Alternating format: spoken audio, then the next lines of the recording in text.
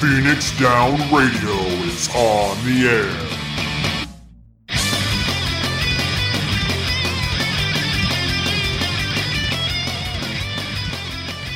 Welcome everybody to Phoenix Down Radio, episode number 115. I am your host, Klaus Nightbringer, and joining me today we have a Sarah Timono. What's up, Sarah? I helped a friend with moving. That was nice. I'm sorry. No, it was cool. She has cats. They're adorable. And also I'm like actually getting gear crafted to do an X or a Savage, so that's fun. Very cool. Hope you have a good time with that. It'll be terrible. Yes, we also have a Tal is Marvelous, the most interesting and probably heartbroken potato on the planet. And well-traveled potato. I got to visit several countries. In 2 Immigration weeks. doesn't know where I am. That's worrisome. Immigration of 4 countries don't know where I actually am. Are you sure you should be saying that in It's public? fine. It's fine. It's not your fault that other people didn't do their job, right? It's fine. I have plausible deniability, traceability bits, including like where my debit card has been used recently and a picture of me on a go-kart in Akihabara. Good boy. I'll be fine. That's totally admissible in court. Anyway, for anybody that missed the jam, the whole moving to Japan thing worked out about as well as the moving to South Korea thing did a couple of years ago. So I'm back in the States and YOLOing it as usual. Yay. Well, Yay, question mark. We're glad that it is working out basically, that you're back and you're fine and, you didn't get too screwed over. Except for the whole car thing. I don't have a car, which is fine. The car had hit a point where it was going to be, it's a $6,000 car that I can put $10,000 into and then own a car that's worth $6,000. So I was like, you know what? I learned a lot about projects. I learned a lot about MR2s. I met a lot of people. I met a lot of people in the right-hand drive community. I think it's time to get a daily and then go get a project because just having a project is a little problematic. Yeah, I can understand that. But I mean, it must suck that you had basically one of your dream cars and now somebody else has it. But now, like, Kenji still texts me on a regular basis, the guy that bought it. Okay. And I know where to get it. And my mechanic has like 2 in the yard. And I know what motor I want. I know what trim I want. I know where to get parts. So the version of the MR2 that's in my imagination that I want, honestly, the one that I already owned, I couldn't turn that into what I wanted. So it'd be better for me to get a completely different one anyway. So didn't really lose anything. I just kind of have to replace some stuff like a car, and I don't have a pillow anymore, and I don't have a desk. That's kind of annoying. I'm using a TV tray currently. I don't know how you manage, dude. It's when you only own I own 8 t-shirts now and 7 pairs of socks. Like, when you don't own a lot, it's not too hard to keep up. But when you lose a pair of socks, though, it becomes very problematic. Yeah. But yeah, so I'm back. I'm safe. Everything's well. So I'm back in Eorzea as well. If anybody has a lot of stuff in their inventory that they need to get rid of, do let me know, because I literally sold everything with the anticipation of not playing this game until like 5.5. So I figured none of my crafting mats were going to be relevant. Oops. So that happened. But at least you have Gil. I have some Gil. I have Yay. a lot of Gil, actually. Nice. So you can buy a Money house. can be exchanged for goods and services. It's true. I could buy a house, but I have enough Gil to buy a house. I don't have enough Gil to put anything interesting in it. Well, you got friends that can help you with that. True. I mean, you're talking to a guy who's, sitting on, I don't know, 100 million Gil and has 2 houses. Yeah. I mean, the other option is that we get Pixie back over here and be like, hey, you want a project? Decorate Tal's house. She has an alt over here and she would definitely be willing to help you. 'Tis true. Speaking of people helping out, I'm going to do a shout out early to Echo Static from Hyperion, who I've known since October or so. And he found out about the whole shenanigans of what happened with Japan. And he asked for my Venmo and has been extraordinarily helpful in the whole like acquiring groceries thing. Wow. So thank you, Echo, for groceries and transportation. I mean, It's yeah, that you get a pass on that one. That was allowed. that is a pretty amazing thing that we have an awesome community and people are helping out people. Yeah, we talk about it all the time, but it's like when your Venmo lights up 3 times in 5 minutes, like, oh, okay, this is real. But yeah, I have a car again. I have a job again. I have laundry soap. That was a thing that I didn't have any more of. I had to go make that happen. It's all the weird stuff. All those little things. Exactly. Things like, oh yeah, paper towels aren't free. Like all the little weird shit that you're just used to having that now you have to re-get. But Yeah. we good. In other news, my life went to chaos, but the world of Eorzea had some interesting stuff happen this week. Well, we're going to get to that in a bit because we still want to find out what Sarah's been up to. I got myself down to, not counting the parts for a crafting project, I'm getting that crafted armor made. I managed to get myself down to about 40 items in my inventory, so about 100 open spaces. I don't understand how anybody can do that. A lot awesome. of putting stuff together for various crafted projects, a whole bunch of things I've been holding back for extracting the materia from, which I then promptly desynthesized, and then used the desynthesized results to start building more submersible parts. Does anyone have pure titanium ore, by the way? I need a little more. If I do, I will let you know. Pretty much I had a huge amount of stuff that was waiting in the wings for this patch, and then I put together a whole bunch. Like, Gotcha. I am good with supply lines. I planned this stuff out. I had a plan. I am implementing the plan. You have a lot of materia now, don't you? A pretty fair bit. Although some of it I'm jamming into stuff so that it'll spear up on faster, and also so I can kill stuff better.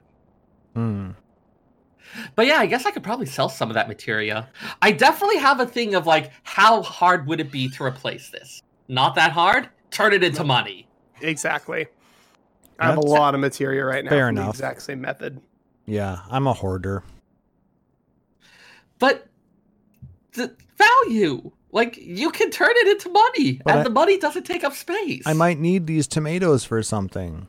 Then you can acquire more tomatoes, possibly with the money. But then I might need this rose gold cog for something. I totally don't need that. You definitely don't need the rose gold cog. Do you even know how you got the rose gold cog? I crafted it. The tomatoes you actually might keep. The cog, no. Yeah, it's did you high quality craft that? Yeah, actually I did, but I don't have anything I can turn in for, I think. I don't remember. I should turn it in. Yeah, you go take it to Mordona and turn it into Talon. Talon Broadbent? It's like you don't know things. No, or I could just be saying things to try and to rile you up. Or you could combine it with 2 Fieldcraft Demi Materia 3, and then you could turn it into the one for the Mastercraft Book 2. This is what goes in my brain instead of useful things. I mean, I've got useful things in my brain too, so I already have my really book too. I think I have all the books now. Oh, then you might just want to toss it. Yeah, you're probably not wrong. There's a word for that, and it's right. I'm probably right. You are technically correct. I cut it off early for you. Wow. That's even worse. Wow. Wow, Klaus. I see how it is. I don't actually see how it is. Welcome to Phoenix Troll Radio, where we troll the shit out of each other, I guess. What? Are you new to this show? Oh, definitely not. No. God, I've been co-hosting for a year. Holy shit. All right. Me, I've been up to, like I said, I've been playing the patch. Streamed, Monday or Tuesday, Wednesday, Thursday. Monday I had to work late, so I didn't get to do that. So I'm sorry, those of you who were looking forward to Music Monday. We didn't get that this week. But I have been also doing a lot of work on some upcoming cosplays. Ooh. I had gotten hold of my grandma's old sewing machine a while back, and just last night I decided to actually break it out and make sure that it works. Figure out how to get it ready to use, and I actually created a sash for one of my upcoming cosplays. And if you follow me out on Twitter at phxdn_KaleAuss, you will see my progress pic. So I've been doing some work with that, and that was kind of fun. Congrats. Are you excited to get into costume making again? Well, I really haven't done much costume making at all. This is the first bit that I have sewn myself. Oh, that's exciting. The last thing that I actually sewed on a sewing machine was back in 7th grade home ec. Oh, wow. And it was a pair of really funky boxers. So okay. That's what we made. So, yeah. But yeah, in Mama Dragon, you're not wrong. Cosplay is an addiction. I mean, like I said, I'm working on trying to get 2 cosplays ready to go for a detour in April. So the other cosplay is a lot more in depth. So I chose to purchase it versus create it. You know, especially for in the time that it would take to do all of the accoutrement for it to make it look the way it's supposed to. It's all the detail work that kills you time-wise and budget-wise anyway. So I know when a friend of mine did one, she bought a cosplay on like eBay and we got it and we were like, okay, it functions. But this belt, it's supposed to be 3 belts and it was like one piece of leather sewn to look like 3 belts. We're like, well, that's dumb. So like we replaced that piece and then like the bottom shorts weren't as good. So we replaced those. And so we just replaced it piece by piece just to get those details. But the original buy it out of the bag. Yeah, we just bought it and then you have it and then you can adjust it and make it work better for you personally. Yep. It's kind of like what I'm doing, like the one cosplay that I'm basically trying to build up from scratch. I went out and I didn't buy the vest I bought, shirt I bought and pants I bought, but just regular off the shelf kind of things. Not, and then I'm going to customize them for said cosplay. Like I have some patches coming that I'm going to be ironing on and then sewing on the sleeves to get them correct. And then it'll be done. So looking forward to that. That should be do some cosplay testing on that when everything is completed. I should have those patches by next week actually. So exciting. Found a seller on Etsy that was selling them. So we'll see how well they look. Also bought a Cricut vinyl cutter. Ooh, we have one of those in the library makerspace. Those things are amazing. They are. It's on sale at Joann this week, so picked up. They can do stuff besides vinyl as well. They can, yeah. I mean, you can. I know people who have actually cut like balsa wood. You can cut fabrics. You can cut paper. You can draw with them. At least this one you can. You can actually. There's a spot for a marker. You'd say you want to print, and it will write on it and draw things. So it's really cool that way. Yeah, you can get some really nicely precisely drawn or cut pieces there. So I could see it, especially like with fabric or wood pieces or whatever, getting something really well shaped for a particular piece. Yeah. So also make that a lot more accessible. The other thing I could do with it is I can make some custom vinyl graphics. Like that'd be cool. Say some Phoenix Down Radio car stickers or When I get a car again, do you want me to Itasha my car as Phoenix Down Radio? You can do whatever you want, but I'm just all right. Throwing it out there. That's a yes, but I don't want to actually ask. I was gonna say also if somebody wants to make a Phoenix Down Radio Chan to adorn the car, let me know. You just let me know. And then she can be all.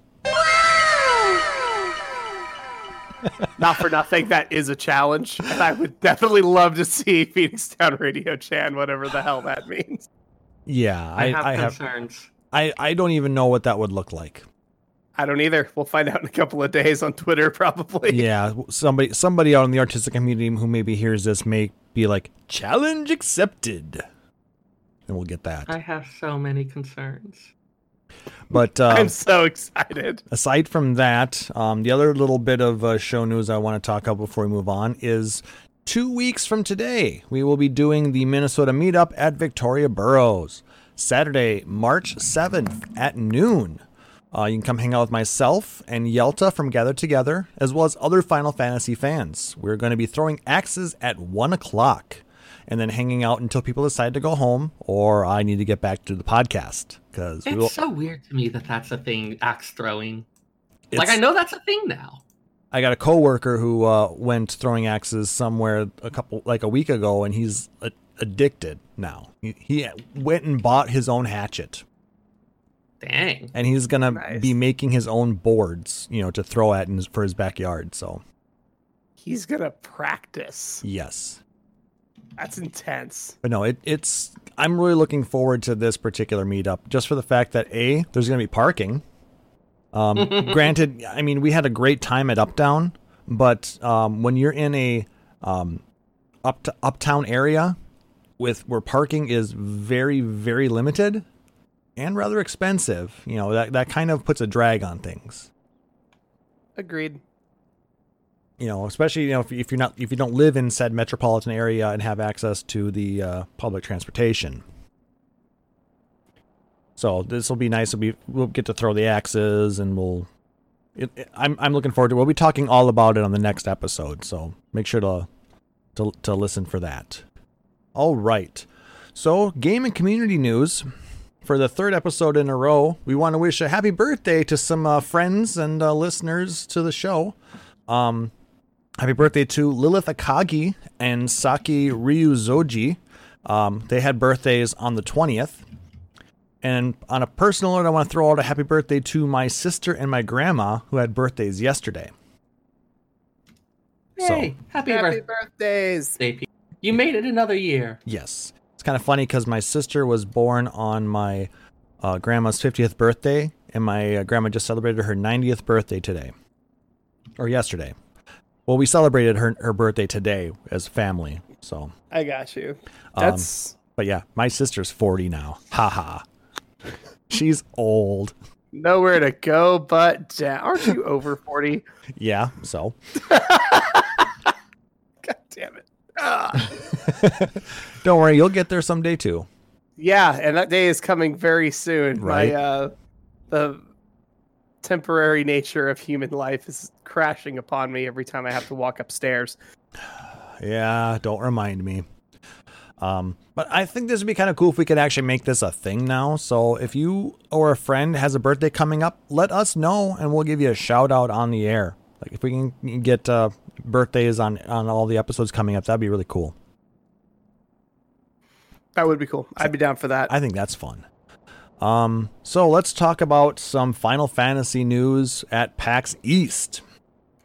Yeah, starting with what Final Fantasy at PAX East? There's actually still going to be stuff, but all of the events that were going to be hosted by Japanese Square Enix staff have been canceled. Yep. The Final Fantasy 14 panel with Yoshida and God damn it, I forgot his name. I'm bad at this, sorry. But that panel, the signing session with them, and the fan gathering, as well as the fan gathering for Final Fantasy 11, have been canceled.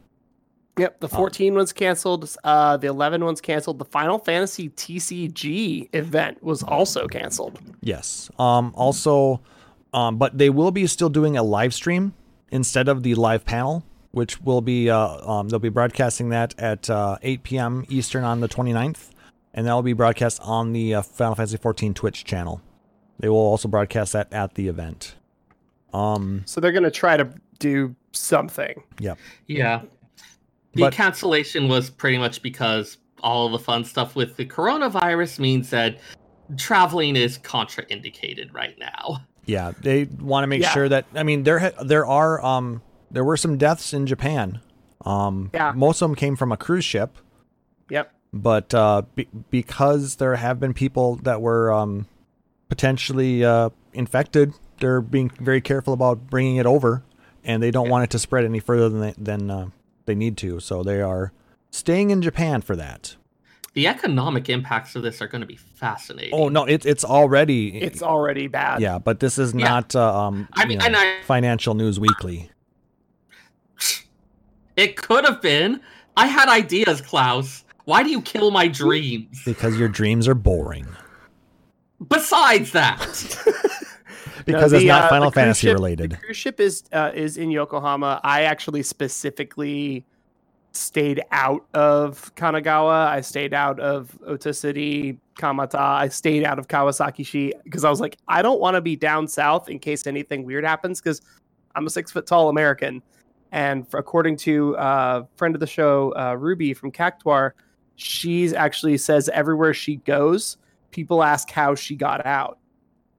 She's like, no, I've lived in Japan for 4 years. I have an apartment at, Mars Place. I've got a job in Shinjuku. Like, she's got all this stuff. She has all of her paperwork, but it's really hard to convince people that she didn't escape the boat just because she's American. oof. And she's like, this sucks. So she's like going work to home, hood up. And she's like, I'm in pseudo lockdown too, just because of what's going on. And all it takes is one panicked person making a report. And then all of a sudden she's making a very quick visit back to Arizona for 3 to 6 months. And she's like, I can't do that. So yeah, it's been a tricky thing to navigate. But they're making sure that just nobody's traveling. A friend of mine works for Fujifilm, and he goes, oh yeah, we got an email. It's just like, yeah, company travel is just done. We're just not doing anything. Like, nobody's going to Asia at all, no matter what. Yeah, and things aren't coming out of Asia either. Because no one's going in, no one's coming out. That said cosplay that I purchased back in January is still in China. Yep, my sister's was locked in China for like a month and a half. Same problem. Yeah, I'm hoping that. I've been in contact with the seller, so I'm hoping they'll be able to do something to get it out here because, well, it's not everywhere in China is affected. I don't know where exactly this is coming out, but it is what it is. It should ideally level itself out in time. But yeah, for right now, for everybody listening on the podcast or on twitch.tv, maybe go to Europe for a little bit. Maybe travel somewhere else for the next couple of months. Or just hunker down and stay safe. Don't go out into that mean world. Avoid that giant fireball in the sky that's shooting down angry beams. But Klaus, there's a racetrack in Riga that I want to go to. Okay, then you can go. That's fine. Yeah, exactly, I gotta go. But that doesn't mean that there's nothing Final Fantasy going on. The North American staff will still be hosting the Final Fantasy 14 booth. They'll still be doing the Ruby Weapon Challenge. They'll still be giving away the lanyards and scarves. Fusion's not going anymore, I heard, but maybe somebody else can get you that scarf, Talaz. Oh, that'd be good. And an extra one for me, maybe. Just whoever goes, get like a whole bunch. Yes, and then send them to Klaus, Kara Phoenix on radio, and I'll get them. Yeah, we'll make it work. Final Fantasy VII will also have a presence at PAX East. The demo is going to be playable there. There will be signing sessions with the English voice acting crew throughout the weekend, so that'll be nice. If you're there, you can get some stuff signed by the English voice actors. Barrett's going to be there. I was going to say hi to John Bentley for me. The dude's awesome. Yep. And you'll also get to take pictures with the Hardy Daytona. Oh, that'd be fun. I wonder if the crazy motorcycles will be playing in the background. That would actually be pretty cool, yeah. If it's not, I need a Bluetooth speaker, and I'm just going to make it play in the background. I've got it on my phone, so I could be like that, yeah. Exactly. So if you are still heading to Boston for PAX East next weekend, there is still stuff to do. Not everybody has canceled on that. Anyone who is already over here, it's fine, just... Yes. So then some additional Final Fantasy VII Remake news. They released, or revealed, I should say, the opening movie trailer, the opening cinematic. And holy crap, that is freaking amazing. It looks gorgeous. So good. So good. Yeah, like I've said it before, but I'll say it again. It really does feel like this is the thing that looks like what my memories. No, the phrase is, I love being a turtle. I like turtles. I've said it before, and I'll say it again. I love being a turtle. Doesn't make any sense, but okay. You've never seen the Ninja Turtles movie? Nope. I have, but the context. This has nothing to do with anything. I like turtles. Nope. Anyway, sorry. But yeah, it looks fabulous. Like you said, when I first played the game, this is how I pictured it in my head. This is how my brain interpreted it. It's this cinematic, just breathtaking scene, fly over into Midgar, and yeah. If you have, go watch it. We've linked it in the Twitch chat. I'll be linking in the show notes as well. And there was also a whole bunch of images and footage of the 3 new summons. I believe most of them are available via DLC. Cactuar, Chocobo Chick, and Carbuncle. Okay, I'm sorry. Those ones went straight into the Uncanny Valley for. And why is that? Like, the Carbuncle's head is huge. Yes. It's a very big forehead for some reason. No, that is a 12 head. Yeah. At least. It looks like one of the pets from that they would have had in Coneheads or something. Yeah. We come from France. No. Dan Aykroyd was hilarious in that movie. I know someone who likes them, and I still struggle to understand why they. It's not that they're necessarily bad. There's a little bit of a weird cuteness, but it's also kind of Uncanny Valley-ish. The Chocobo Chick was scary. I don't know if you guys were following the whole Twitter feed that we had going on with that. Don't think I saw that one. The picture I posted in the pictures channel? Ah, yeah. Kweh.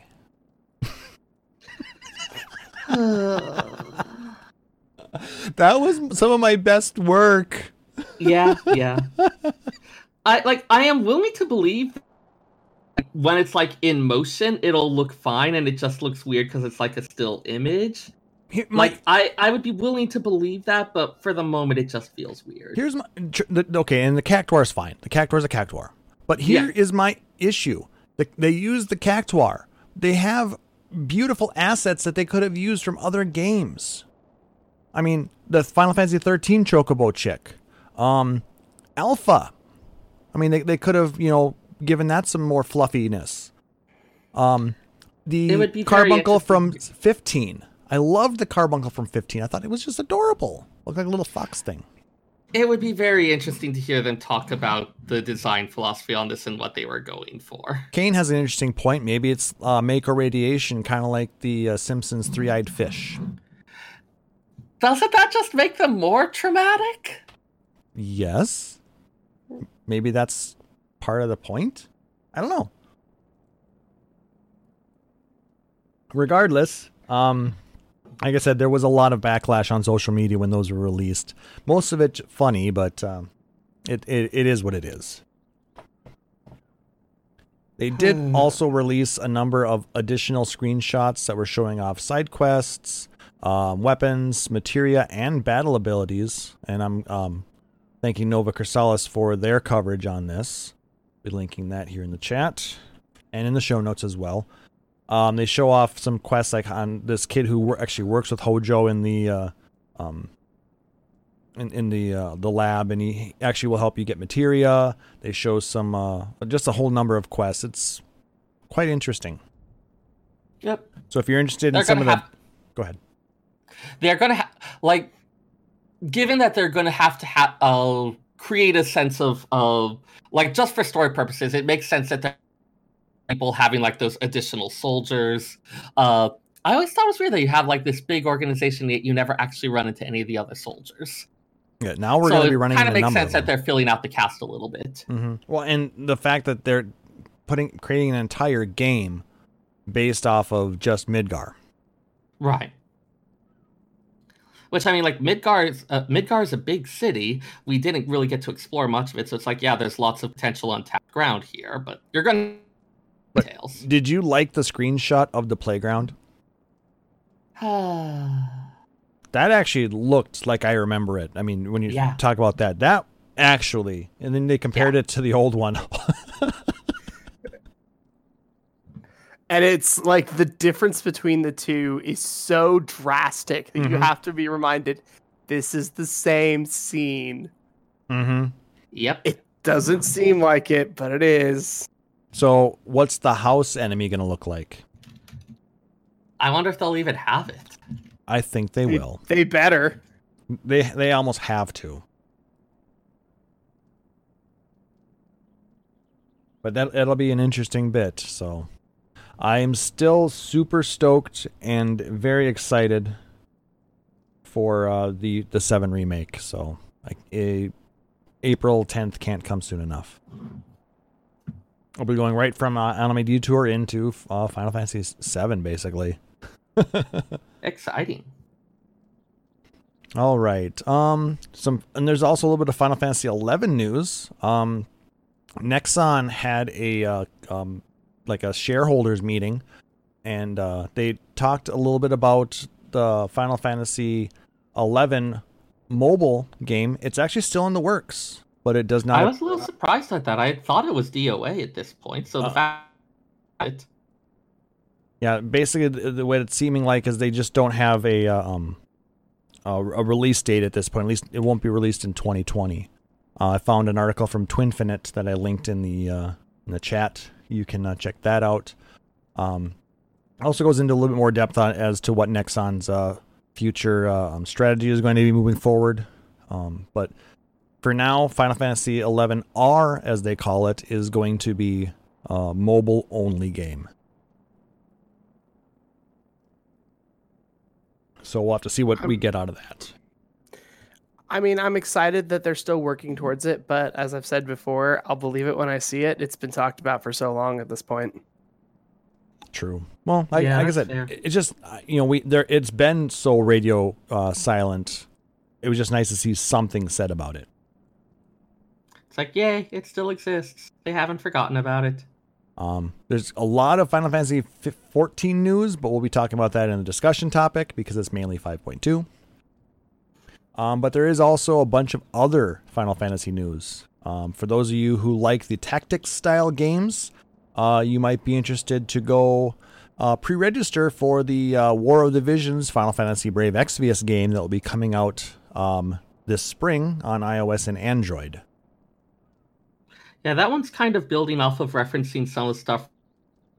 So, haven't really got. I've know a friend who's been playing it for a bit, but I don't know a lot of the details. It looks pretty interesting. Because it's available in Japan right now. Right. I've seen some of the screenshots, and it's very tactics-esque. Interesting. I wonder if are they. I haven't seen the screenshots. Are they going to keep the grid-based combat? Yes. Okay. They will be keeping. Yeah, the company that's working on it was also responsible for mobile games like the. Sorry, you cut out. Kind on of a that. tactic style. Oh, the company working on it, I believe, is responsible for the Alchemist Code, which is another mobile game that uses a tactical RPG style thing. Okay. Gotcha. They will still continue. Yes, exactly. Some of the. Yeah, there will be a lot of gotcha. There'll still be continuing the crossovers. In fact, if we get enough people who pre-register for the global release, I believe there's going to be an Ishtola that you'll be able to play in the game. First events, I believe, is actually a FF14 collab. Okay. So there's some stuff with that, and that includes like a Ishtola unit. So they're going to be relying a lot on that in a similar fashion that they did in the actual Brave Exvius game. But it's going to be.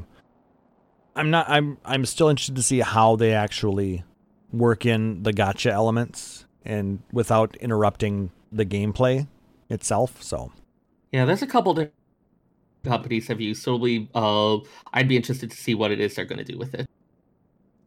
But I'm definitely interested in trying. I already pre-registered, so Sarah pre-registered. Yeah. Yep. So if you're interested, follow the link in the chat. I mean, I'll be honest, if it's got the Final Fantasy name on it, I'll get some attention. Yeah, definitely. Yeah, we're all pretty addicted at this point. Yeah. But speaking of things that might not be moving forward, or at least getting new updates, Dissidia Final Fantasy NT is ending its content updates as of March 5th. Wow, that took a lot less time than I believe the game came out in 2017. and it's just dead now. It just never really caught on so far as I could tell. No, it didn't. But man, that's brutal. Yeah. The arcade received its last update as of February 20th, so just this last week. Okay. But the PS4 version will still get. There's 2 new costumes coming to the game for Cloud of Darkness and Golbez, I believe. But once that's done, there's going to be a minor upgrade to balance things out a little bit, but no major updates are planned for the future, and there is no plans for a sequel in the works. Yeah. I mean, like Mobius, I think fairly recently announced that they were going to be ending service. May, I believe, right? Start of June, yeah. Yeah, so late spring, that's going to be going. I mean, I played a lot of that game, but it got to be too much spend money to get through the game. Yeah. Also, I know like sometimes the story could be a bit opaque, and I think like a lot of people didn't necessarily enjoy it as much. Yeah, they're basically going to be keeping the game up until they release the final story elements, and then once that's done, they'll give people a few weeks to get through that, and then game over. Yep.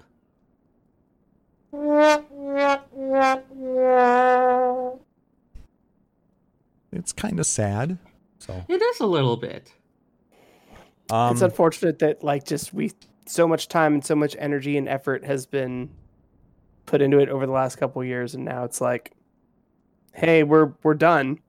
Yep. And like that's gonna happen someday with like 11, and we're all gonna feel the same way. But like 11 is 20 years old. Yeah. Mobius is not. No.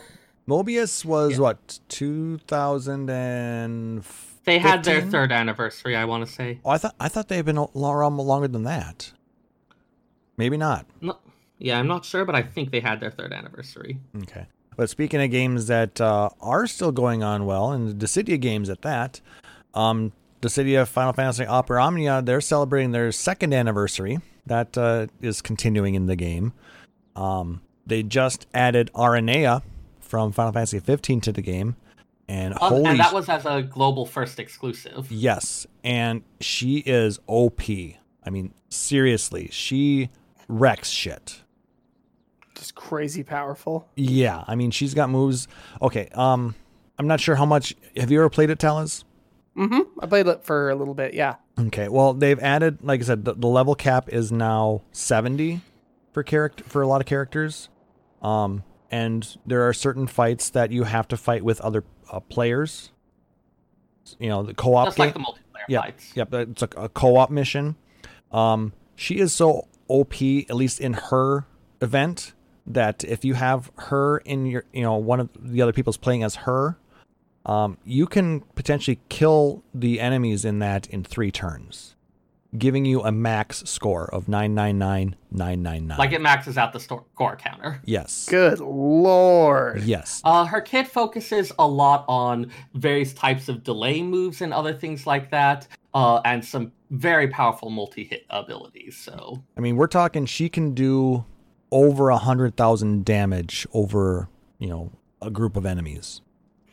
In fairness, she was possibly one of the most interesting characters in 15, so I'm not surprised. No, yeah. I mean, she's awesome. The other thing to note is, much like Beatrix, who they also did was released first for global and was released for Japan at around the same time, is that usually the characters are kind of power crept up to where Japan is.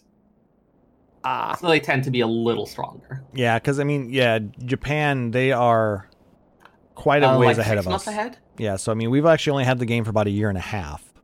Hold on. They had their they're in the midst of the 2nd anniversary for the US right now. I'm just trying to think, because I've actually been. Has it been more than that? Because I could swear that this will be the 3rd. This will be the 3rd detour that I've been playing Opera Omnia.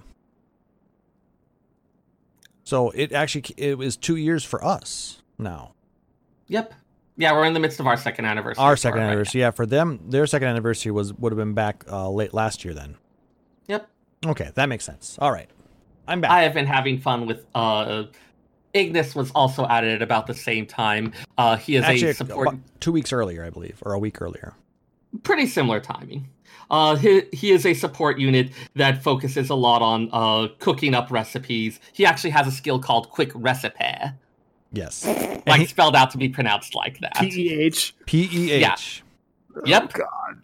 And it has him very quickly start cooking in the middle of the battlefield. You then get a little bonus free action that determines what type of dish it is, which gives all sorts of different bonuses to your party. So he ends up being a really powerful support who can provide various buffs based on which dish you make. Yep. And he does go. So. Yeah, he does the little snap as well. That's perfect. He's pretty cool. I mean, with him and Aranea and any other character, or like 2 Araneas and an Ignis will destroy anything. It's amazing. I might have to does- reinstall that. That sounds fun. He works well with characters that can get free moves, which is something that Aranea can actually do. She can get stuff where she gets bonus rounds and the like. Yep, Aranea, Titus, Noctis. Lightning as well. Yep. Also King if you've got his newer stuff. Yeah. So from Type 0?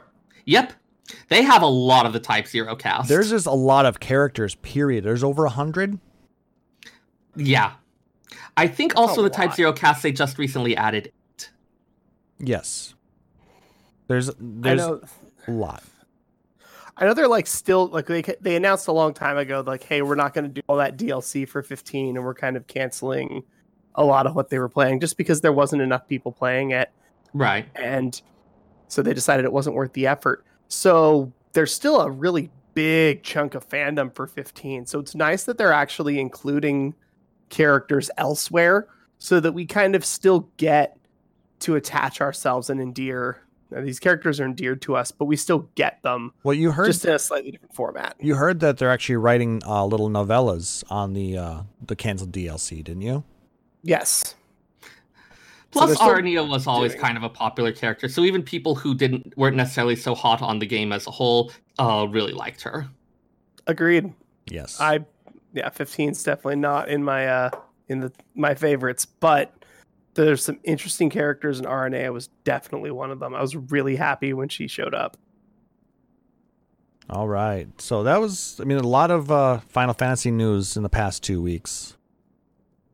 But the big thing that we're going to be talking about, of course, is Final Fantasy XIV and patch 5.2. This will be a spoiler-free episode, so if you have not gotten through the main storyline yet, don't worry, we're not going to be spoiling any of that. That will be on the next episode, where we'll get more in-depth in some of the storylines and things like that. What we're going to talk about tonight is basically what our initial thoughts are on the different content that we did, how we think that it was received, stuff like that. So without further ado, let's just jump into main scenario and what did you guys think of the 5.2 story? It's like I'm trying to think of what I want to say without necessarily getting into spoiler territory. I'm in the same boat. I have the added benefit of I only finished it a couple hours ago, so it's all very fresh in my head. It definitely adds to Shadowbringers, where we had previous patches in other expansions where we would get an even-numbered patch, we would all play all week, and by Friday afternoon, we were all kind of going, hey, this dropped on Tuesday, and I'm back to weekly raids and custom deliveries for scripts, and it's not even Saturday yet. That's kind of frustrating. This patch doesn't have that. This patch has us finishing MSQ and then going in and trying to find everything else to unlock because it's all tying itself together really well. Mm-hmm. Yeah, And it definitely feels like there's a bit more integration of the parts than there has been for previous patches. Well, I believe that they stated that in order to get into the last Eden raid, you actually had to complete MSQ. Not quite. Or get through a certain part of it. Yeah, so partly that, partly completing MSQ there's a quest that is not. Sorry, you cut out at the last You were bit. cutting out super bad. There's a quest that is not part of the raid itself. That requires MSQ stuff. Gotcha. Okay. Is it I the won't say anything last further. quest? Yes. Okay. No, there's just been, I think this is Shadowbringers in general that we've seen since July, is when we went into the twinning, we were like, oh, that's from Alexander. Oh, that's from Omega. Oh, that's from Crystal Tower. And we got to see kind of, oh, this whole game is linking itself together. And this patch as well is kind of in that same vein of, this is from this other quest, and this is from this beast tribe, and this is from these people. And all of a sudden we're interested in zones and areas and plot threads from Heaven's Word, from Stormblood, that From are now 1.0. relevant again. Yeah, like there's a lot going on. And it's really nice to see that we have more depth as opposed to just 3 more fetch quests, 2 more fill quests, 2 quests where you teleport halfway across the planet 6 times and talk to a bunch of people. Please allocate time to view these scenes in their entirety. And then you don't have anything to do for 4 months. That's awful. Nobody wants that. This is not that. This gives us a lot to do. I think There were a lot of subverted expectations as well in terms of a lot of the plot points and other stuff we were getting. Yeah, I think that what they've given us so far in 5.2 will have a lot of people speculating for quite a while. I mean, we've already had ideas as to what we thought was going to be happening in like what our place is in this entire thing, where we fit, with the MRO shins and all of that. There are things that are going to make you really think about that. And it's going to subvert some of these other ideas, or maybe it'll bring back other thoughts that people were having. So there's definitely a lot of guesses that people had about where the plot was going, about what particular things meant, about interpretations of stuff, that there are some subtle lines that upended a lot of those. So, and other ones where it's like, there were definitely a few where it's like, this is interesting. I have no idea why this makes any difference, seem to actually meaningfully change anything, which if they bothered to actually make this a point that they were hammering on, makes me feel like, okay, there's something else coming that's going to make this relevant later, but I have no idea how that could become relevant. Are the Loremonger channels pretty active right now with ideas and thoughts? There's been some discussion, some trying to guess about stuff. A fair bit of... I will say there was one scene where... let me find, because I don't think it spoils it. Hang on. Moose actually grabbed a screenshot of it. It was of Ishtola, after discussing something, pausing and saying that she was speculating without any evidence and would avoid doing so in the future. That was adorable. And it's like, okay, yes, screenshot, add to image macro, post on every thread ever. Yes. That was pretty funny. Ruining all our wild speculation? Wild speculation is fine, but present evidence. Back up your speculation with evidence. Sometimes the evidence that we have is stupid, and then we end up being right anyway. So that's also a problem. I believe. Well, sure. And sometimes the evidence we have is weirdly meta. There's a couple things I'm thinking of that I cannot actually discuss right this moment. I suppose we'll have to save it for next. There's some where it's like there's pretty much nothing in world that. There's a reason that people thought that the Crystal X Heart was Grahatia. There's a couple reasons. Some of them were this same kind of thing, where it's like we're getting information that's not actually in the game, but from outside knowing that this was designed this way, that this has this parameter going on. This suggests that they're setting it up for that. But there's no actual in-game thing of it. This is us kind of peeking at the guts of the storytelling. It's like that. Gotcha. I think that's about the best I could say without actually starting to give some of it away. Yeah, I think that's about the limit of where we should probably hit today.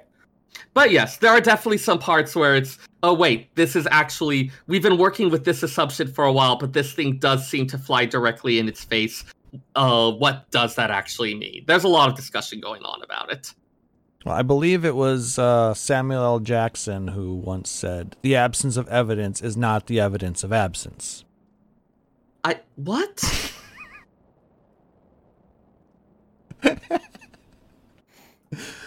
Talking about your... Did I just have a stroke or something? Did you ever watch the Boondocks? Ages ago. Do you remember that scene where his the character that he voices, that police guy? Right. Yeah. I had to say that just because of your you're talking about the evidence thing. Yeah, no, that's fine. Okay, Sarah, do you want... I already know the answer to this question. This is just radio at this point. Do you want to correct Klaus because you have all of the correct information? You're trying to set me up, and I'm not going to fall for it. Or do you just want to have this quote be attributed to Samuel L. Jackson instead? I know it's not Samuel L. Jackson. It comes from somewhere else, but stop it. Let's see how far we can go. Klaus has this annoying tendency to explain things that don't actually need explaining. Stop it. Moving on. Oh man! All right, fair. It's Carl Sagan, by the way. Yes, Just I know. Heads up for anybody that was actually curious. Yes. Yeah. Yes. I feel like that's one of those things, like how anything that's even vaguely witty immediately gets at chill. Yeah, that's another one that happens. Or Abraham Lincoln. Yeah, he gets a lot of credit for stuff too. I remember when Abraham Lincoln said we shouldn't believe everything we read on the internet. Smart guy. Yeah, like that. Definitely. Okay. Well spoken. Great emancipator. He sure is honest. All right, so the dungeon. We get the dungeon at the end of the MSQ. And yeah, this was one where, talking about it before the show, Tallis and I definitely had different opinions on it. Yeah, I am sitting over here in the corner of I absolutely hate survival section / kill boxes in dungeons. I think they are obnoxious and cheap and lazy. And I wasn't a fan. Yeah, but for design reasons, it's great. Like, it's the easiest way to continually reuse assets without breaking your time constraints. But like, there's one in Aether Chem that drove me nuts. There's a couple in Heavensward that drove me nuts. And I'm like, oh, good, it's this again. I do think that moving forward, over the long run, it's gonna get old. Yeah, but it's not something they're doing terribly often. Like, the stuff you're describing, it's like once an expansion. That seems acceptable. Yeah. But I mean, it's like I said, for the first time experience, it was awesome. I enjoyed it. Watching what happened, it was great. The 14th or 15th time, like when you're doing it as part of a roulette. Exactly. Like now. I mean, I still enjoy it now, even, I guess. But once we get to getting close to 5.3, we're gonna be sick to death of that. Yeah. For those who haven't done it yet, the dungeon starts with a particular set piece, which involves moving through a particular some types of territory. This is really hard. Yeah. I'm trying to figure out how, it starts with a particular set piece done in the style of moving through an area, moving on some stuff, instead of just a standard walking through the dungeon. Yep. So it had an interesting feeling to it, given the story setting of what was going on. I thought it was really fun and interesting, but I could also see getting tired of it after. It's basically, if you think of Dune Sky, we start on the airship, and we're fighting the Doomgaze, and it's basically like that. Yeah. Except you're fighting trash mobs instead of a first boss. Well, because it's a dungeon. Correct. So, yeah. It's like that. Like I said, it was kind of cool. But there's a bunch of other things within that dungeon that were really neat. The mechanics on the bosses were really cool. the music was a callback on some stuff, which also was kind of dovetailed interestingly with the mechanics being a callback. Yeah, I did catch that. The music was very different than what I was expecting, and I liked it, but I was not anticipating having the music change as much as it did and having it adjust to individual fights and scenes. Yeah. That was actually really nice. Yeah, actually, Nick Nar mentioned the ship graveyard in Stormblood was also started out that way. The level 61 dungeon. Siren Song C. Yep, it sure did. So yeah, so it starts off very similar to that. I don't. There's multiple ways that people are running the dungeon right now, so it's still, you know, keeps you engaged. Plenty of loot. The minion is awesome. You can see it on the screen. Sarah got lucky. Yep. Oh, is that what that minion is? Yes. Yep, I got it on my first run. Well, the all right, that's trusts. fair. That's pretty cool. Yep, I did it. I did it as a trust run. I like to do the first one as a trust run, just so I have time to like look around, observe, get used to the mechanics as well. I needed to make sure that this was done before the show started, so I had to do it as a trust run first as well. Because yeah, DPS queues suck. Agreed. I actually went through as a tank, but I have the unfortunate problem now that I've done it as a trust run, like, if I want to do it with my trusts again, I have to level up my trusts to 80, and I really don't want to do that. Yeah, I've got 3 of mine there. The other 3 are at 77. I hate my life. How do you have the brain power to go that long? My God. I don't know. He listens to a lot of podcasts, like Phoenix Down Radio. Woo! I haven't listened to podcasts other than ours in years. I explicitly refer to Praetorium as Podcastorium at this point. We call it Cinematorium because we're watching YouTube and Netflix or whatever. Right. Yes. I think a lot of people call it have anime that roulette. idea. Anime roulette. That's also apt. It's kind of funny that enough different people have all gotten this kind of idea. Though, we all have the same idea and we manifested it slightly differently, but the idea is the same. This is dumb and we're doing something else. Do something else, exactly. I do want to bring this up. The last run that I had in Praetorium, there are still people who are utilizing the cutscene skip hack. Oh, dying. I think DCing and coming back in. coming back, I think, is how they're doing it. I'm not exactly 100% certain because I'm in cutscene, but I don't hear the disconnect. You know, that they've gone offline, which is weird. Yeah, I don't know what's going on there. All I know is I ended up only fighting 3 of the bosses, and everything was dead before the final cutscene even finished. So I leveled for free, apparently. That feels still a bit of a dick move. But yeah, I just don't do it, guys. That is No. an exploit. That is a bannable thing. So yeah. take your free XP, enjoy it. You know, Take a moment to fucking breathe. I mean, you can shit talk with the other people in the instance if you want, you know, and talk about how much fun you're having, you know, watching these cutscenes over and over. And, you know, I become a very fierce advocate for Sid/Nero. Yes, I mean that is the scene, you know, where the romantic tension is. Eorzea's greatest love story begins. No, it began a lot earlier, but I mean this is where it starts to come to a head. Wink. That's where the shipping happens. Yeah, and where is it? That's what she said.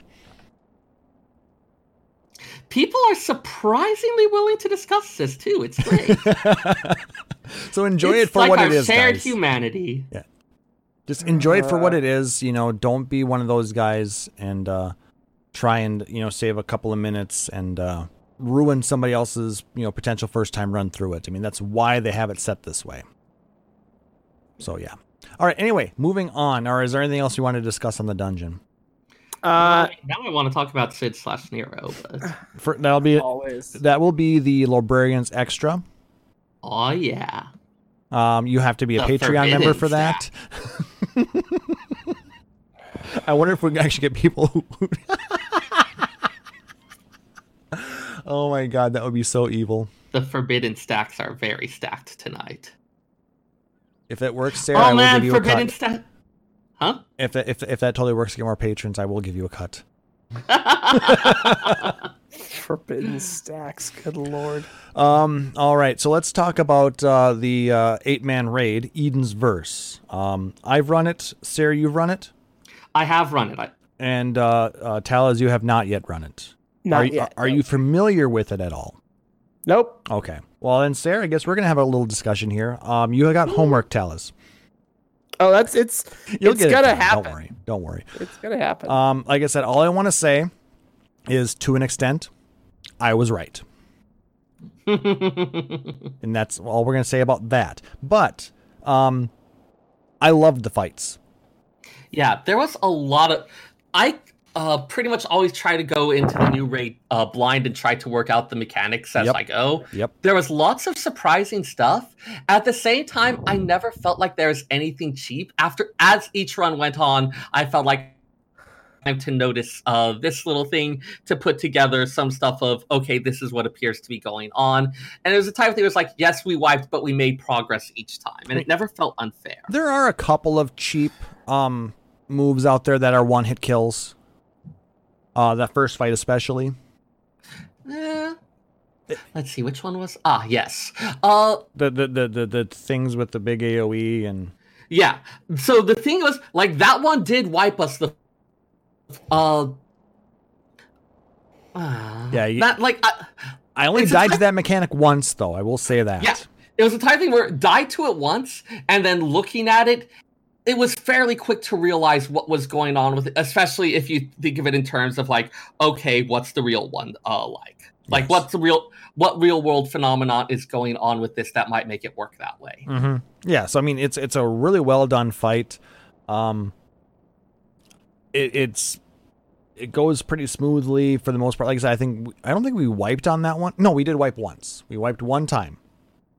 We had a couple wipes, but I did not. No one left the group. We were making constant progress. Yes, it was relatively easy though. Once you understood the mechanics of it, and holy balls,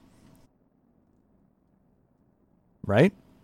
No, there were. That was the other one that threw for a bit. I don't think it's spoiling that much to say which one it is it? I don't know.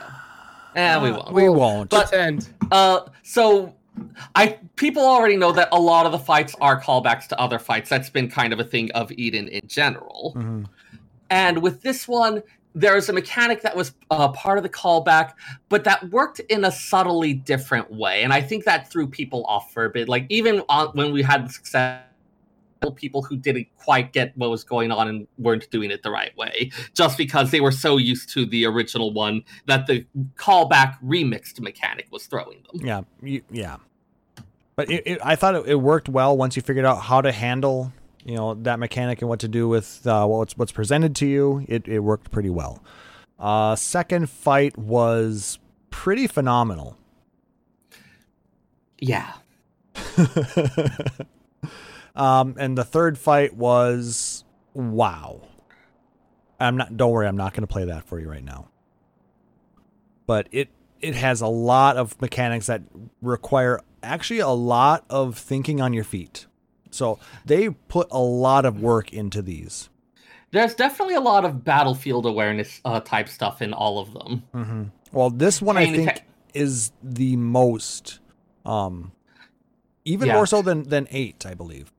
Yeah, the E7 felt like it required a lot of pain, not just to the boss and what the boss is doing, but attention to the battlefield and what's going on. Yes. And putting together various bits of information to figure out which areas are going to be safe. Yep.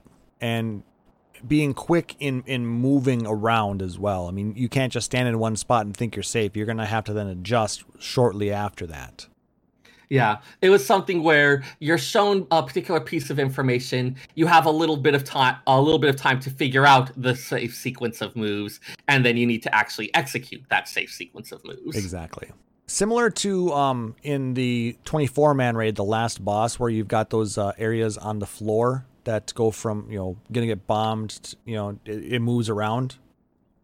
Right. You The have to bombing run done by 9S. No, not the bombing run, but there's another, or is it a bomb? Or am I thinking? Yeah. I'm Missile bombing run. Okay, because otherwise the other one was the strafing run. That's what that one was. Strafing run, that's the term. Yeah, well, strafing run, that's the one where he goes 3 across the screen. The one the I'm thinking of was actually the little squares. Oh, they light up in a sequence, and then you'll have to repeat that dodge sequence. Correct. So it's very similar to that, but there's a lot more battlefield awareness needed for it. Rather than the exact spots that are safe being queued, it does stuff around the battlefield to safe spots. Yeah, I can see a lot of people that are going to have some issues with that, but yeah, I know that the Savage version has been completed. I haven't had a chance to look at the mechanics and see how those things translate into Savage, though I'm definitely interested to see. Savage was beaten the next day. I think 36 hours was the time it took. Something like that, and it went to a Japanese raid group this time. They got world first and second, I believe. So congratulations. That's the fastest second tier I've ever seen. Usually second tier is harder than the first tier. So, unless maybe they just had really good pings. I don't know. But no. Who knows?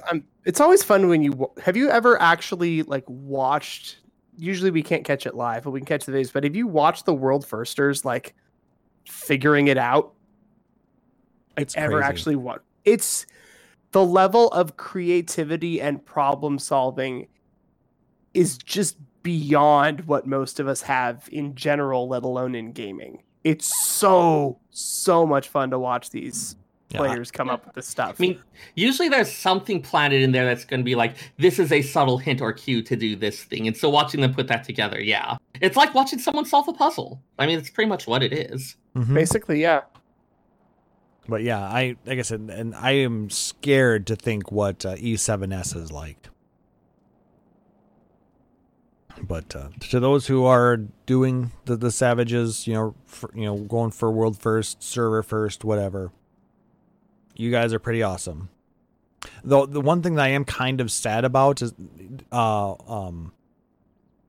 there was a collaboration with another group that did a lot of WoW world first race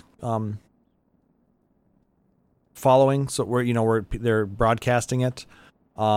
The fact that it got, beaten so early, that kind of made that less relevant. Eh. They didn't get to use it for as long as they could have. I know in the past, Savage tiers have gone into day 3 and day 4. Well, I mean, they don't necessarily. I think they usually have a pretty good idea, or they have how long it's going to take. And they know that people might figure out something early, that sometimes you think, oh, this is a really tricky one, that it turns out that they get that fast and it's something else that hangs them up. Yeah. So I don't know they're necessarily hoping or expecting it for just to run as long as it can. I know. I would be very interested to see what the internal stuff looks like on that. Yeah. All right. So let's move on to Ruby Weapon. Oh. There's a lot of fields for Ruby Weapon. There's a lot. I get why the Raid series has the name now. Sorry, you cut out? I get why the Raid series has the name The Sorrow of Werelit now. Yeah. But yeah, there's a lot going on that battlefield. There's a lot of surprises, unexpected shifts and things going on. Stuff that we were not callbacks to things that I was not expecting to see again. Oh, I know. Well, I mean, it somewhat explains some of what we got in the trailer. Right. Yeah, there's a lot of stuff that makes more sense from that now. But at the same time, once again, there's a lot more questions about, wait, what does that mean? Very true. Yeah, we're not going to spoil it, but we know what he looks like. What we know what the weapon looks like. We know some of its moves. A lot of them are reminiscent of the Final Fantasy VII boss with the same name. Since it's early on, the whole thing where in the original Final Fantasy VII, puts the tentacles in, makes that thing of quicksand that pulls enemies away. They had something that was a fun reference to that was actually kind of neat. Yep, and it killed me. Oh, it wiped like 3/4 of our party the first time. Because people weren't expecting it. Well, I'm laughing because Nick Nard just pledged $10 on Patreon. Thank you for that support. It's amazing, but we love you, Nick Nard. It means you're $10 closer to having to write that fanfic. Aw, yeah. For our $10 patrons and ups, which is... I believe you mean my magnum opus, which is also the name of the specialized magic device that Nero has created in order to... Wait, no more fan fiction about Nero. No, we're getting one step closer to all of that, so... Oh, yeah. I don't want it, though. Well, apparently Nick Nard does. I mean, you don't have to read it No. until I read it to you. Oh, God. Clockwork Orange style? Scalia read, like, bad fan fiction. Maybe. Oh, God. Is this going to be like when we forced Emmy to read bad fan fiction? Oh, God, how did I miss that? That sounds glorious. Oh, yeah. Remix wrote some, like, really trashy, like, bad one-page fanfic and had Emmy read it. And it was the most innocent, sweet, beautiful, disgusting trash pile ever. It was amazing. Oh, man, I should show you the Pooh/Sephiroth fic. I don't... Sure, why not? Screw it. It's fine. There's nowhere to go but down. Talus, had you had a chance to do Ruby Weapon, or did you skip that as well for now? I literally have done MSQ. Okay. And that is it. That's all I've done. What are your thoughts, as far as your expectations for it then? So, as for me, like, I'm hoping that because we're getting the regular and the Savage back to back, I'm hoping that it actually provides a really good challenge this time. Because I know that some tiers, I go in, I'll play for a week or two, we'll get some progression, I'll just look at it and be like, I'm not interested enough in the gear for continuing to do this. I don't want to do this 3 or 4 hours a week for the next 2 months. And I just kind of drop it. And then there's some that's really fun and it's a good challenge that's interesting. So I'm hoping that we have a really interesting challenge and not just a balls hard throw against a brick wall challenge, because those aren't interesting. No, there's a lot of interesting things happening with that fight, so I think you'll enjoy it. I hope so. It's like I said, it definitely pulls you in different directions. So, and we've got a lot of gear to catch up on too, because I think most of my gear was from Copied Factory at this point, and obviously that's not gonna do a whole heck of a lot. Like I've got some work to do. I think you need 455.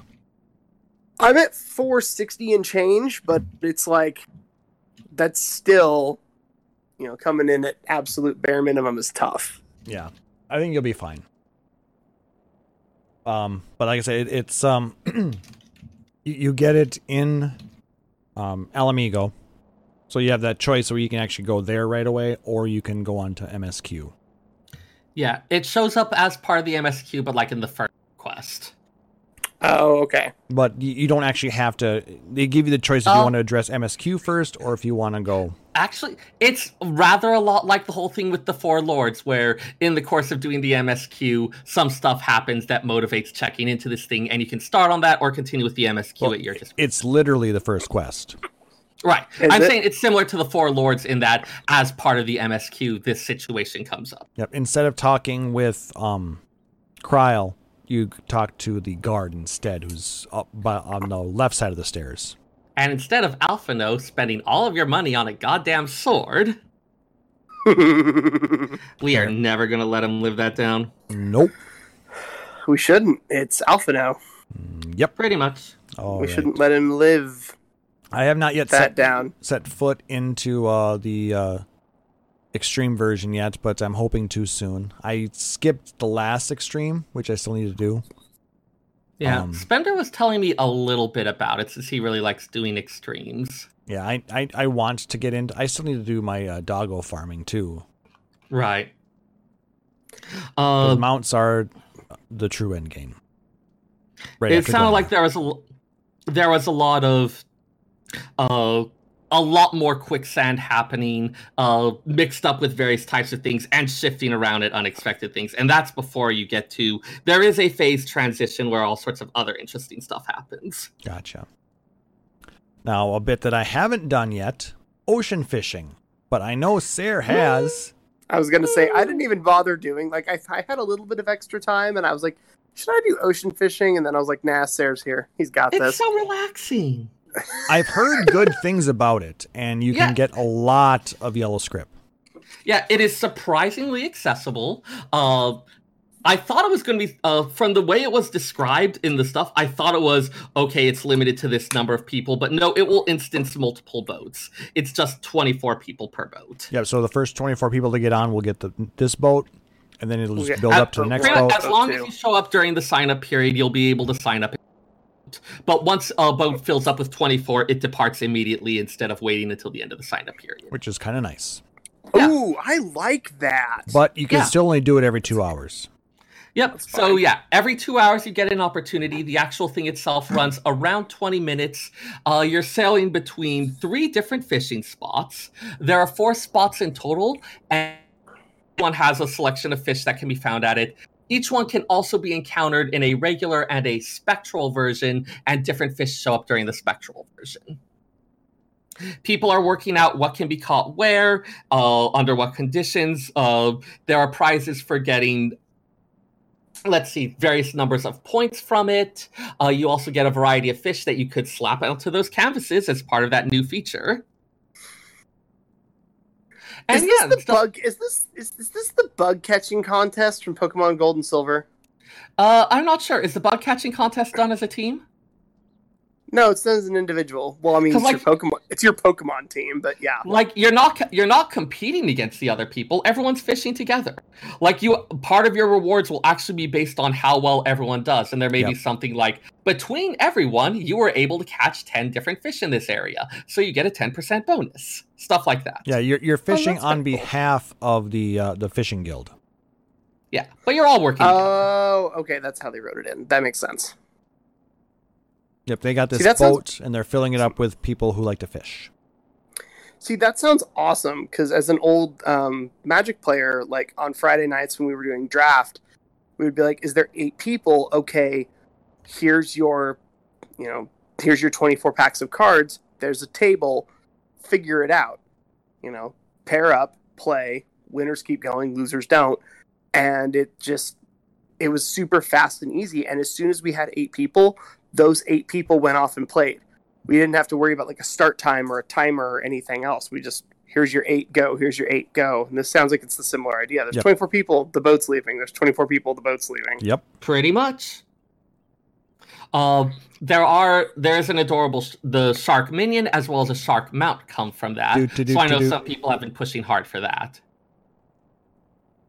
But the scripts are nice too, and it's just kind of a nice, fun, peaceful thing. You get to see lots of different areas of Vilbrand and a little bit of the coasts of Thanalan from perspectives that you don't normally see.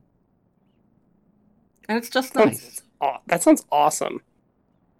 It also sounds like people that like gathering are going to be very busy. So if you want to make some money picking up some time nodes from botany, now's the time. Yeah. Also, speaking of gathering, the Qatari Beast Tribe is 100% gathering based. I don't quite have it unlocked because the unlock process is awesome, but also very annoying. It involves a lot of scree. It involves. Yes. So this has been a thing for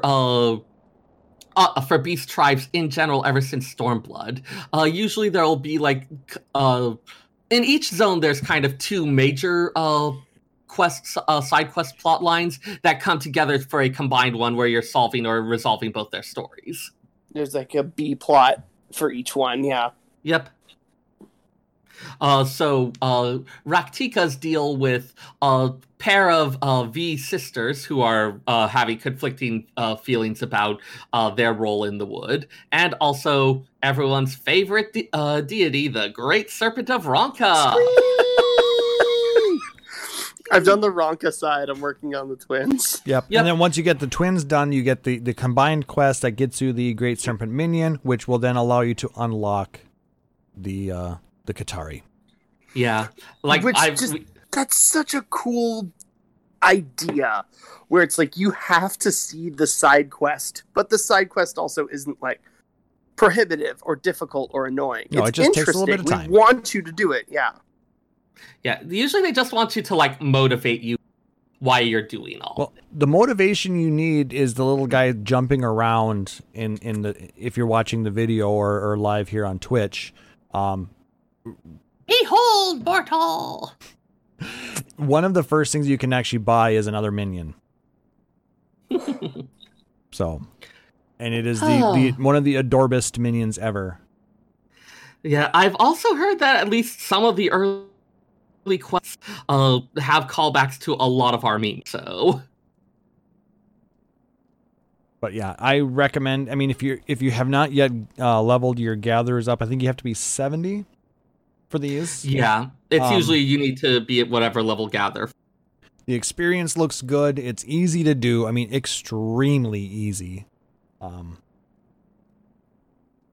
But yeah, it's one of those things where if once you unlock it, just do it every day until you get everybody up to the requisite reputation level, and then you get all the things. Plus, like I said, great way for a little bit of money, great way for leveling up if you don't like gathering things otherwise. So it's good stuff. I know that I definitely used the Moogles pretty hard. Mm-hmm. Just because crafting between 50 and 60 was pretty bad. Yeah. But being able to do it with Moogles, it was like, it's still not ideal, but it's a lot. Moogles is what I used because I did not level normally. I used the Moogles to get every one of my crafters to 60. The big thing with this one is part of the quests involve the Qatari kind of, since they have a history as in the Empire of Ronka, trying to learn more about that history and trying to work out their own personal identity. Yeah, let's not get too in depth though, because we don't want to spoil it. Sure. The big thing being that history is murky, and so you are asked at various points to interpret. Yes, so this has led to a lot of soul searching and questioning by a lot of people who aren't quite sure which is the real history, which do you what kind of story do you want to encourage.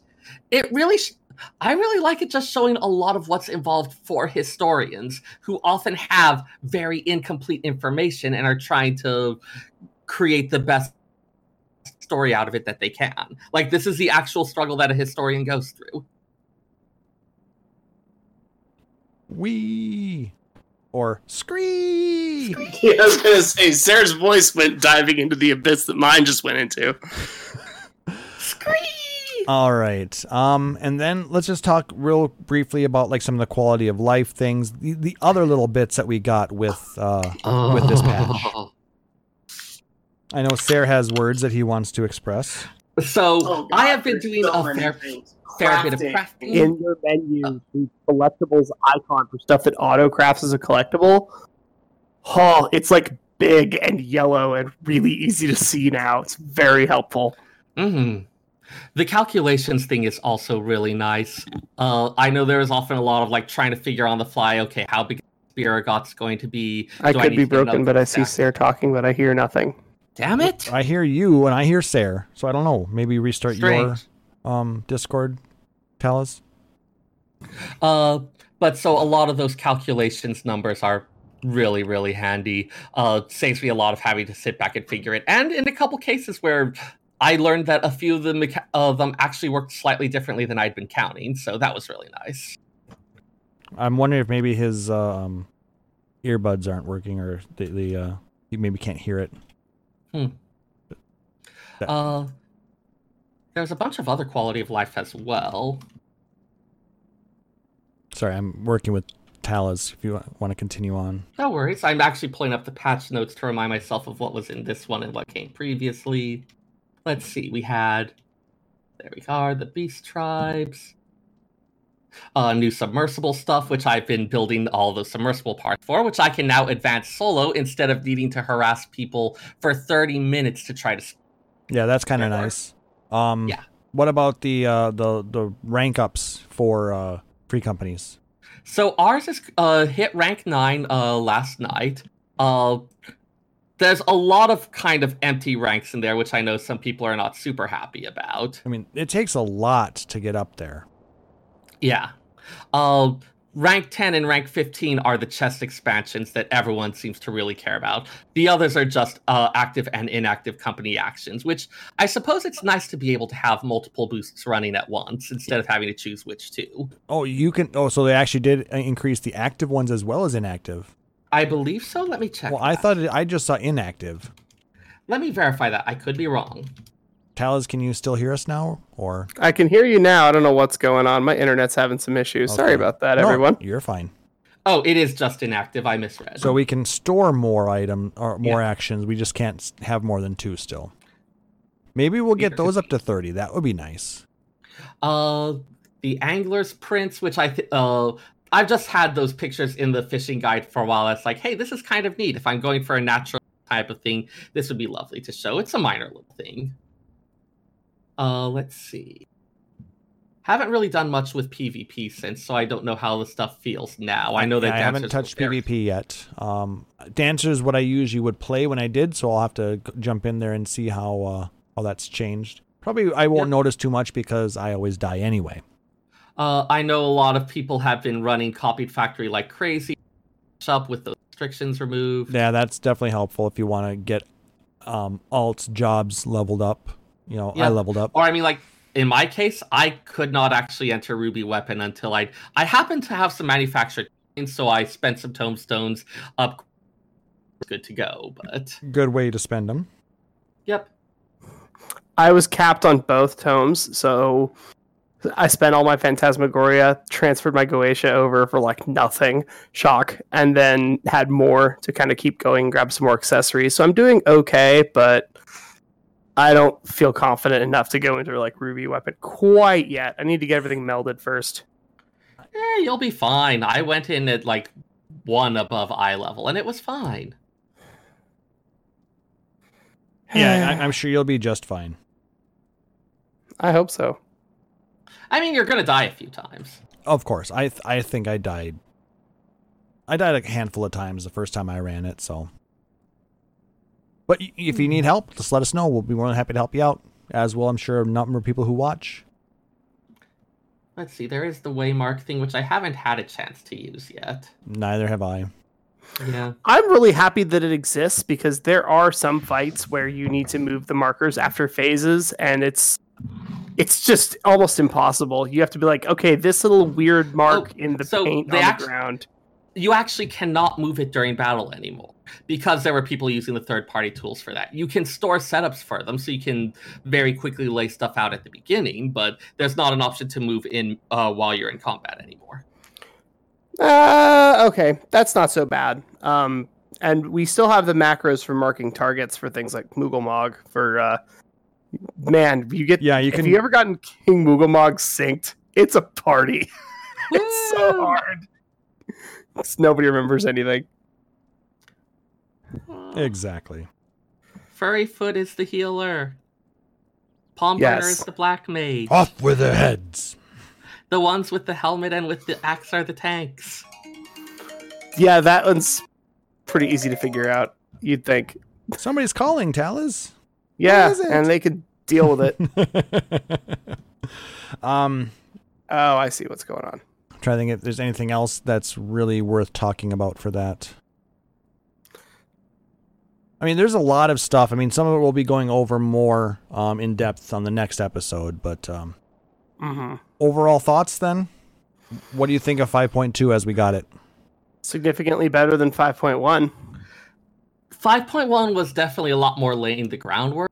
5.2 feels like where a lot of it's starting to pay off. Got some reveals, some expansion on or recontextualization of stuff that changes the meaning of things, and some more subtle plot points that I'm expecting to develop and blow up later on. So I feel like it both set the table a little further and brought out the first course, if we're going to use a culinary metaphor, which I generally do. Food. I mean, this is kind of what I do. I mean, speaking of food, did you guys see that video from Bon Appetit where they were blind taste testing ice cream? I did not. That was gross. I saw the one where they were trying out foods that they didn't. Wait, no, that was. See how easy it is to get you guys talking about food? It's not hard. Yeah. It's not hard. They added new culinary recipes. Yeah. There's meatballs with lingonberry sauce. So that actually was the thing that I was going to try and do this week, and I just didn't have time. And hilariously, I was near an IKEA earlier this week. Yeah, And I was like, damn it! I could have just taken a picture and be like, you can totally make this. It's great.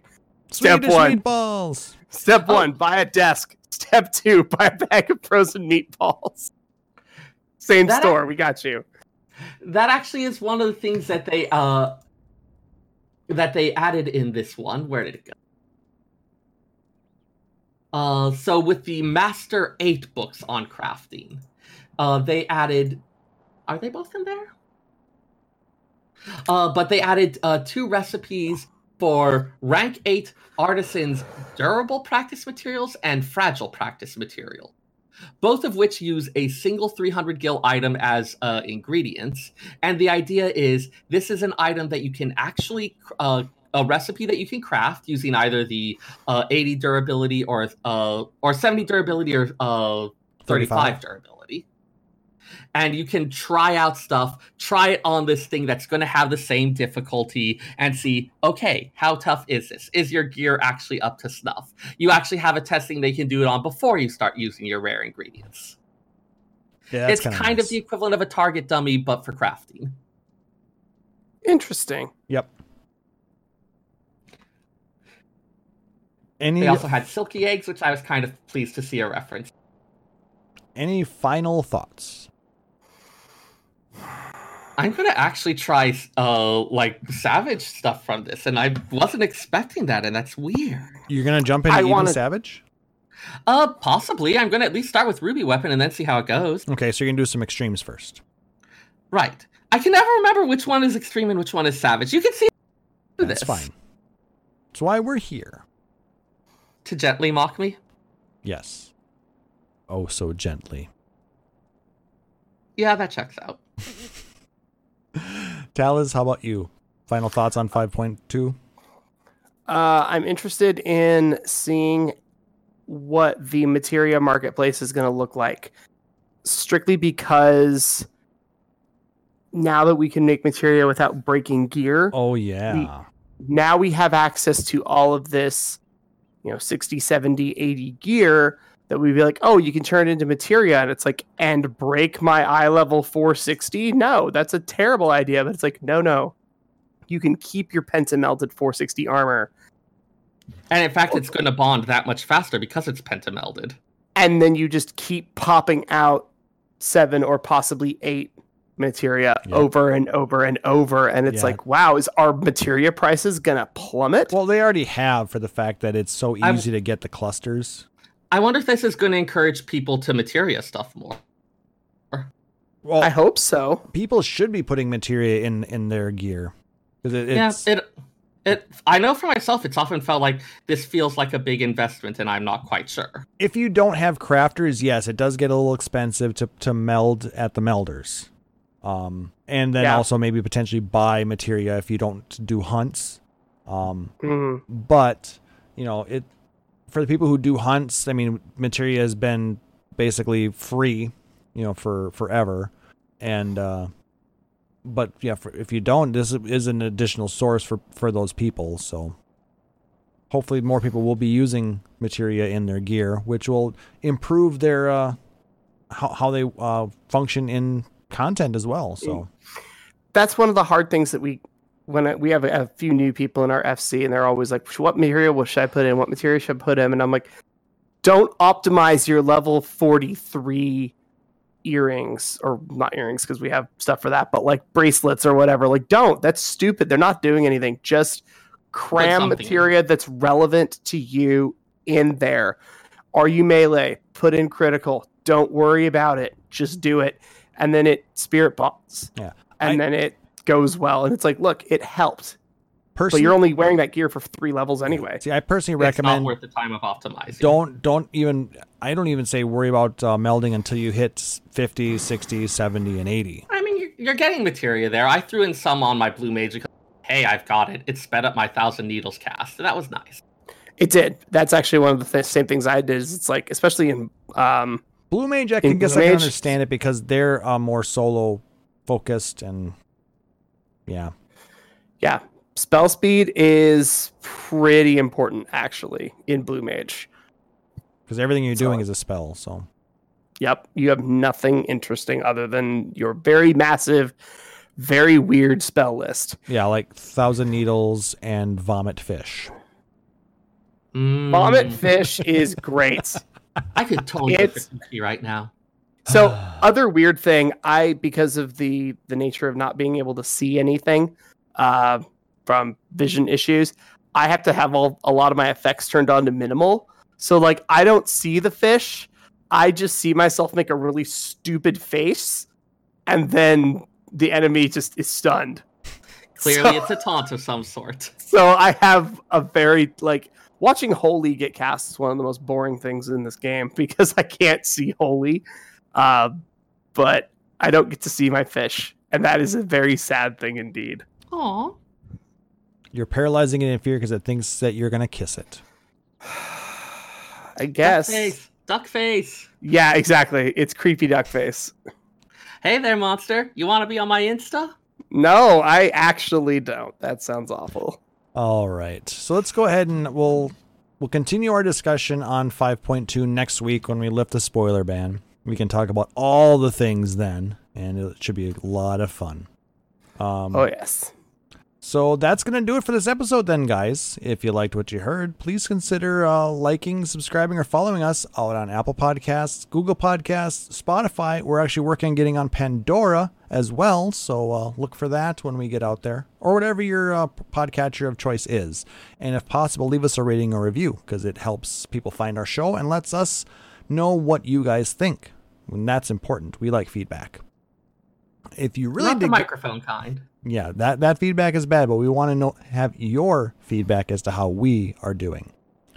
But if you really dig the show, please consider subscribing here at twitch.tv/PhoenixDownRadio, or you can go out to our Patreon at patreon.com/PhoenixDownRadio, like our amazing friend Aurora Fenrir. Like I said, I think if we get enough, maybe we can talk Sarah into writing up something. Oh, you're going to regret this. No, the people who subscribe at the $10 level or higher will regret this. There will be plenty of regret to go around. All the proceeds that we get go towards growing the show, cover the fun things like hosting costs, and allows us to do some fun things like some not subscriber only stuff, because we don't want to do that. We want to let everybody enjoy this. Well, except for the story, pay for that. It lets us do some giveaways. Like when we hit 1,000 followers here on Twitch, we'll probably do something very special for that. Allows us to do some cool swag for, the giveaways. And we can go to like the axe throwing thing in 2 weeks, or we go to FanFest. I'll have a bunch of swag to give away to people. That's the kind of stuff that we use that for. So, but any kind of support you give us, whether it's likes, emails, retweets, subs, whatever, it's all greatly appreciated. We just love interacting with you guys and the rest of the community. If you want to catch up on our backlog of episodes, you can go to our website, phoenixdownradio.com. And if you have any questions or comments, you can email us podcast at phoenixdownradio.com. I can't talk today. That's why we're wrapping up. Words are hard. You can follow us out on Twitter at PHXDNRadio, and you can check out our Facebook page out at facebook.com/PhoenixDownRadio. Shout outs. Who wants to go first? Sarah? I went first hours ago. Well, an hour and 30 minutes ago. But Sarah, you want to throw some shout outs? I don't really have a lot this week. It's actually been kind of a quiet week other than a shout out to the folks I had in my Ruby Weapon and Eden, all of whom wiped multiple times, but were still patient about stuff, didn't start tossing around accusations, were like started pointing out, okay, what had they seen? What did they notice? We worked out the mechanics together. It made the experience really, really fun. I know I've seen people talk again and again about how welcoming and kind the community is, and this is one of those things that really solidified it. At a time where everyone's excited about the new content, and we're wiping and having a hard time with it, people were taking a deep breath and just staying calm, pointing out what they'd seen in the mechanics, and working out together, and it made it all really, really fun. Nice. So I wish I had specific names to shout out for that, but I do want to thank everyone for just being cool about things. Thank you for that. It's awesome. You can find me on Twitter at FFXIV SEYRR FF14Sayer, where I mostly tweet pictures of stuff that I cooked with my friends or interesting stuff that I found working at the library. People seem to like it for some reason. I don't know. And if you ever have questions about lore, you want to know something for an upcoming segment, absolutely feel free to. Or in our Discord, we do have a library that I keep an eye on, and I love to get your questions, find out what's interesting to you, because that's the stuff I want to be talking about. Yes. Perfect. Taz, I know you did a shout out. Do you have any others? Yeah, just going to re-shout out Echostatic for helping me get a car and helping me kind of get reestablished. Also, shout outs to, I don't even remember his player name, one of my old dishwashers from AFK Elixirs and Eatery also played 14, and he was one of the reasons why I sort of got back into the game after the 1.0 fiasco. And he also has been helping me out this week. Shout outs to everybody who followed me on Twitter and Facebook and Instagram with the utter chaos that was my move back from Japan. Shout outs to, I'm going to go through any content creators I know. Shout outs to Mary. Her housing tours are coming back for another season. You can find her on Twitter at Mary Matsuri. If you have a really cool house somewhere in Final Fantasy XIV, she would love to see it and interview you about it. She could come to the PDR house. We should probably figure that out at some point. I should message her. Anyway, you can find me on Twitter at Taliz Marvelous, TALIZ Marvelous. You can ask me questions about food or travel or things not to do when you're moving internationally. I feel like there are a lot of those. Yeah. But definitely go-kart racing in the middle of Tokyo. Definitely go-kart racing through the middle of Tokyo wearing a Neon Genesis Evangelion Kigurumi. That was awesome. Or as Ultraman. Ultraman! No. Couldn't find the Ultraman one. I did look. Definitely looked. All right. And I want to shout out to these two yahoos. Thank you again for joining me this week to discuss this amazing game and community that we have. Shout out to Nick Nar for being an awesome person and supporting us on Patreon again. Really do appreciate all of that, as well as to Aurori for being a longtime patron.